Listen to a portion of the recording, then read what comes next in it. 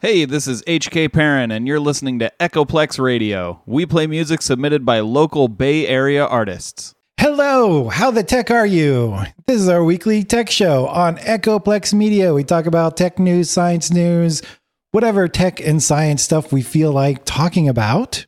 I am historian Matt. Usually, I don't know, I talk about all sorts of tech and science stuff and whatever I feel like doing today. And today I have only one story that is kind of out there and related to some movies that came out recently that have been very popular. But basically, found out that the IMAX, is not really a cutting edge technology anymore. So I'll go into detail on what exactly is going on with that. HK is out on an adventure, as he does often. So, Dave, what do you got?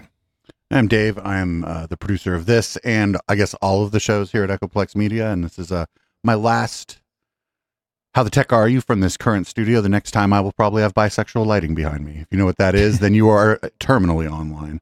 This week I'm going to be talking about Google ending some support for Android 4.4, which kind of shocking that they were still supporting that.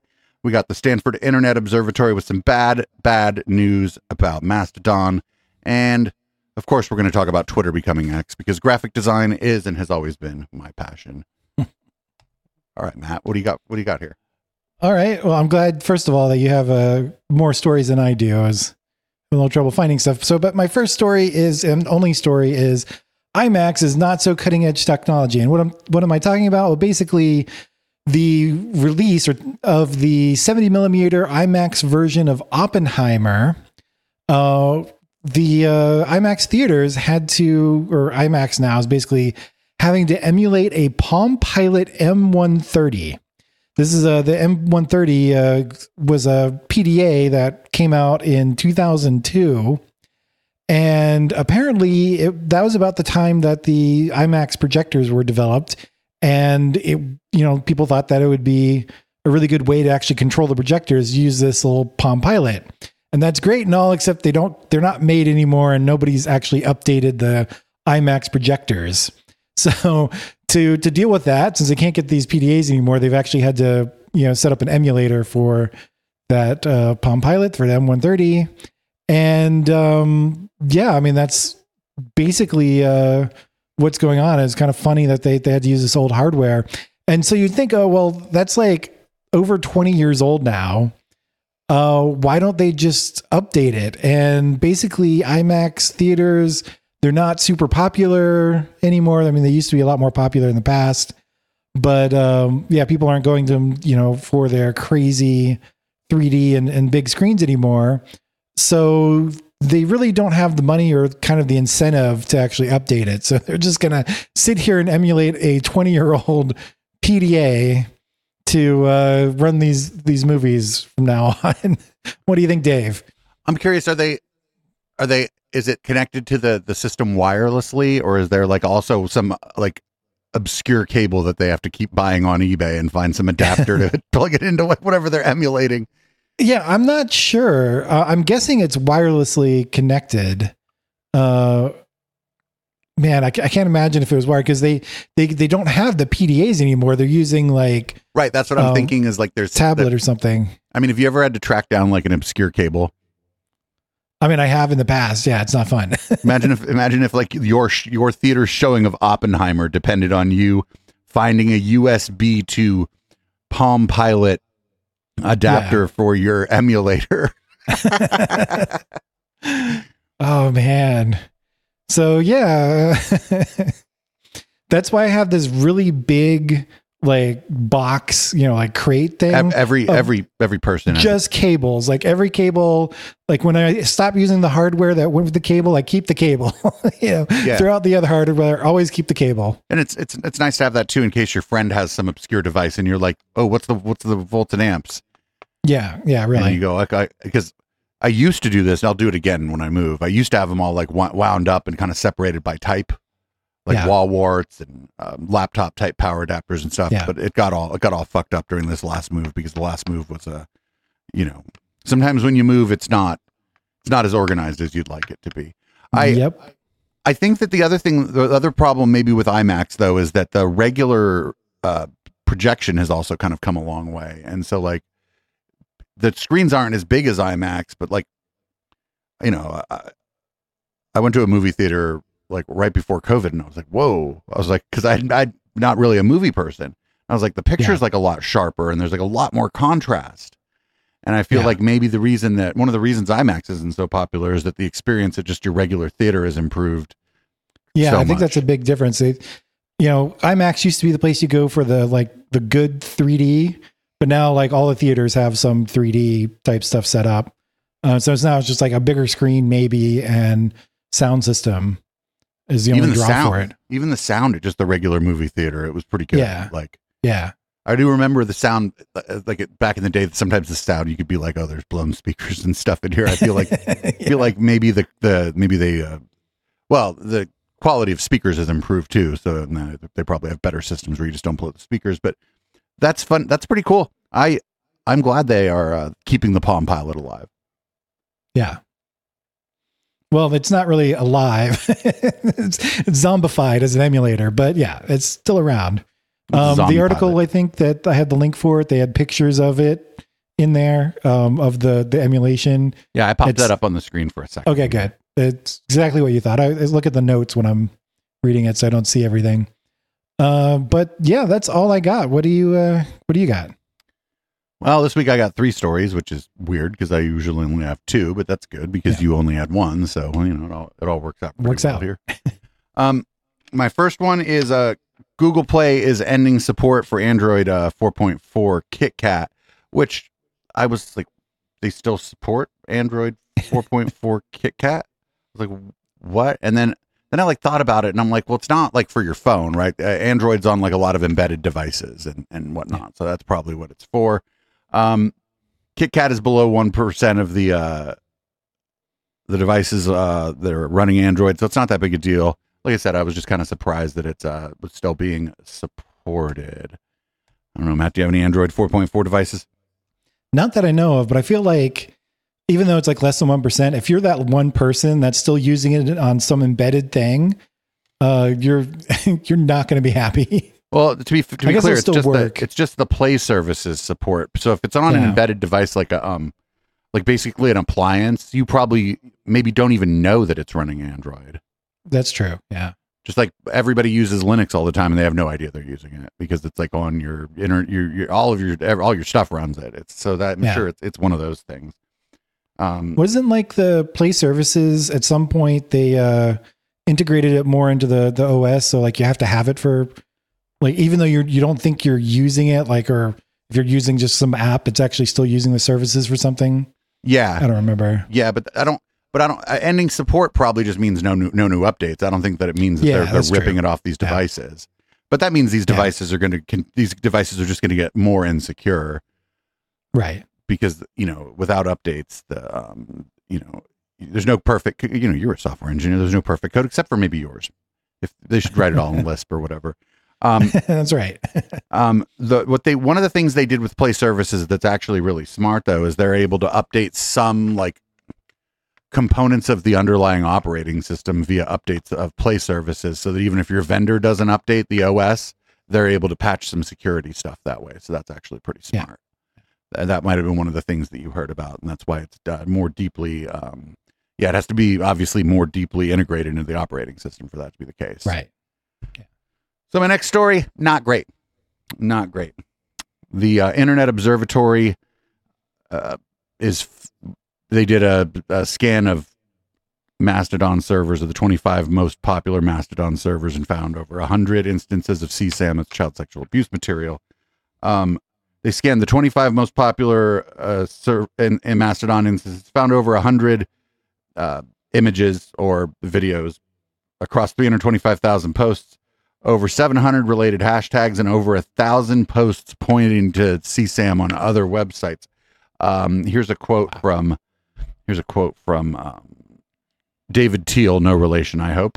He's one of the researchers. He said, "We got more photo DNA hits in a 2-day period than we've probably had in our entire history of our organization of doing any kind of social media analysis, and it's not even close." David Teal, one of the researchers, said in a statement to the Washington Post, a lot of it is just a result of what seems to be a lack of tooling that centralized media platforms use to address child safety concerns. Yeah. Yeah, I think that's kind of a problem with federated, open source and federated systems. They often don't have the money or power to like do the scans necessary, right? To root out that sort of thing. I think. Oh God. What? Go ahead. I was going to say, what they do with the federated service right now is like, they just basically say, don't post this stuff. And if they see you do it, you'll get kicked off. And that's assuming that the server is, a good server, right? If that makes sense. You'll get kicked off, and hopefully the person who runs the server contacts law enforcement.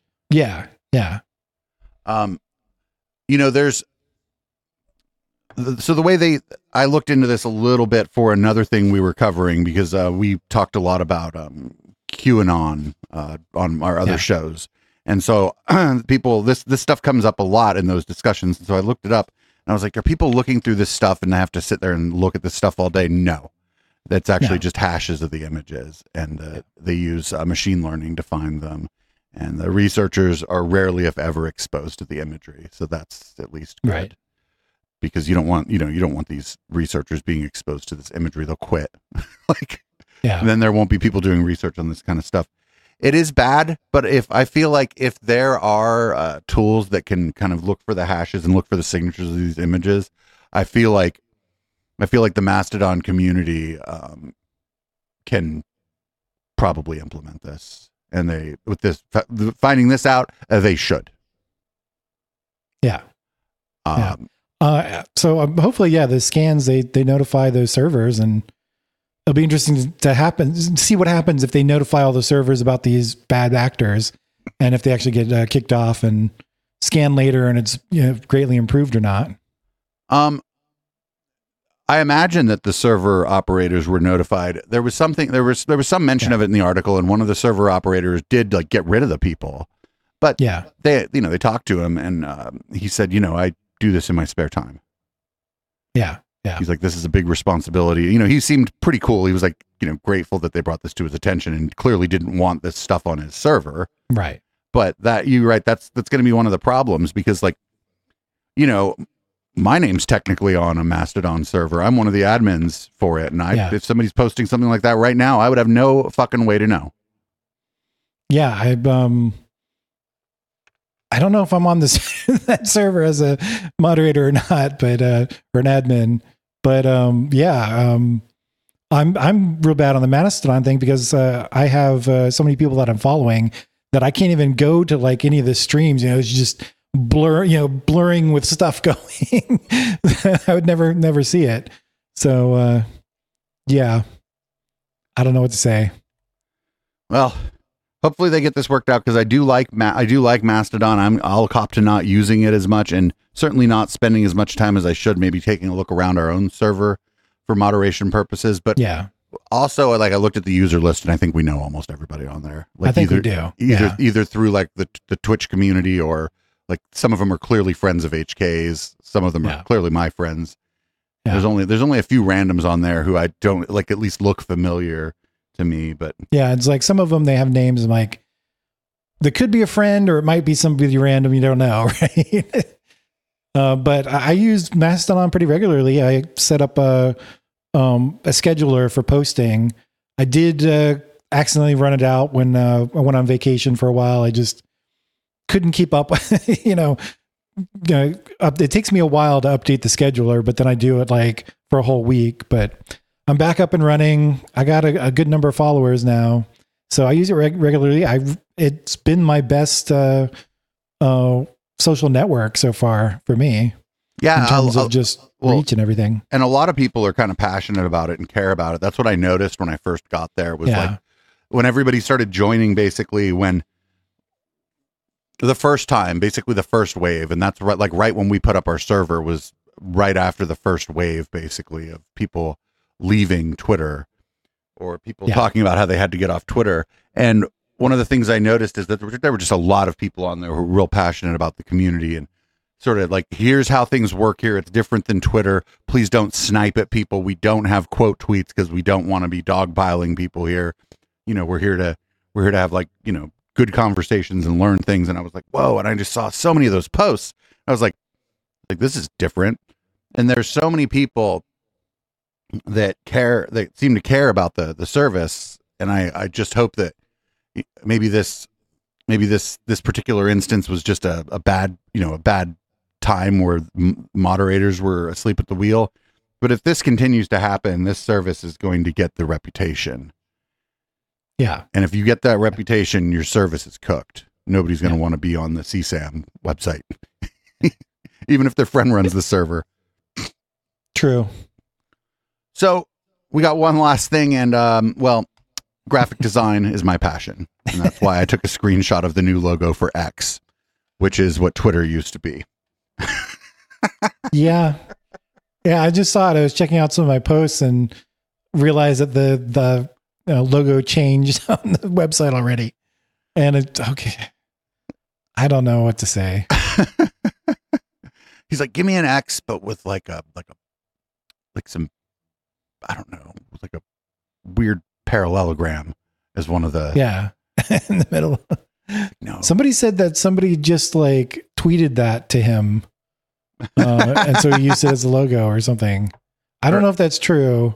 Somebody said it looks a little bit like the X, like the X Windows logo. Okay, yeah. What else? So didn't he, like, before he joined PayPal, he had the website, it was like called X or something? That was X.com, yeah. Okay. So is that basically he's trying to bring that back with Twitter? Mm-hmm. Okay. So he wanted to rebrand PayPal as X.com, and he leaned so hard into that the board kicked him out as CEO at PayPal and replaced him with equally ghoulish Peter Thiel. Yeah. And now they're friendos because they're both monsters. Yeah, pretty much. So this is going to be interesting because people are going to be like, I was on X the other day, and I'd be like, I didn't know you did ecstasy. They're like, no, the website. And then people are like, X.com sounds like it would be a pornography website. So yes, definitely. And I'm surprised it isn't. Yeah. I mean, nudity is allowed on Twitter, but that's still not a pornography website. It's just I saw it and I was like, this is the ugliest. Why? Like, whatever. Yeah. I don't know. I'm starting to feel like he bought this thing just to destroy it. Right. It does seem like it. Because this is the only place in the world where people could clap back at him, basically. Right. And so he bought it to destroy it.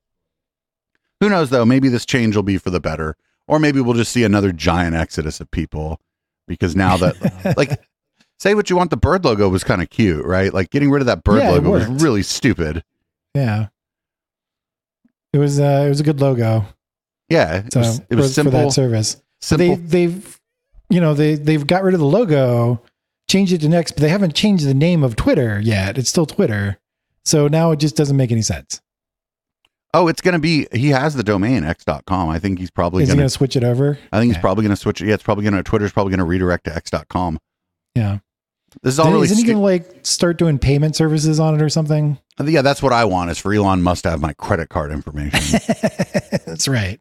I won't use, like, people are like, when I was like, some, like, I'd be like, if you pay for, I'll pay for half of delivery or whatever. And then somebody would be like, oh, just send me the money on Facebook. I'd be like, I'll send you the money any other way.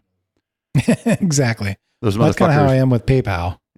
But that's a whole other issue. Oh, really? Because that's strangely enough, that's one of the ones I trust. I've been using PayPal for like business for such a long time.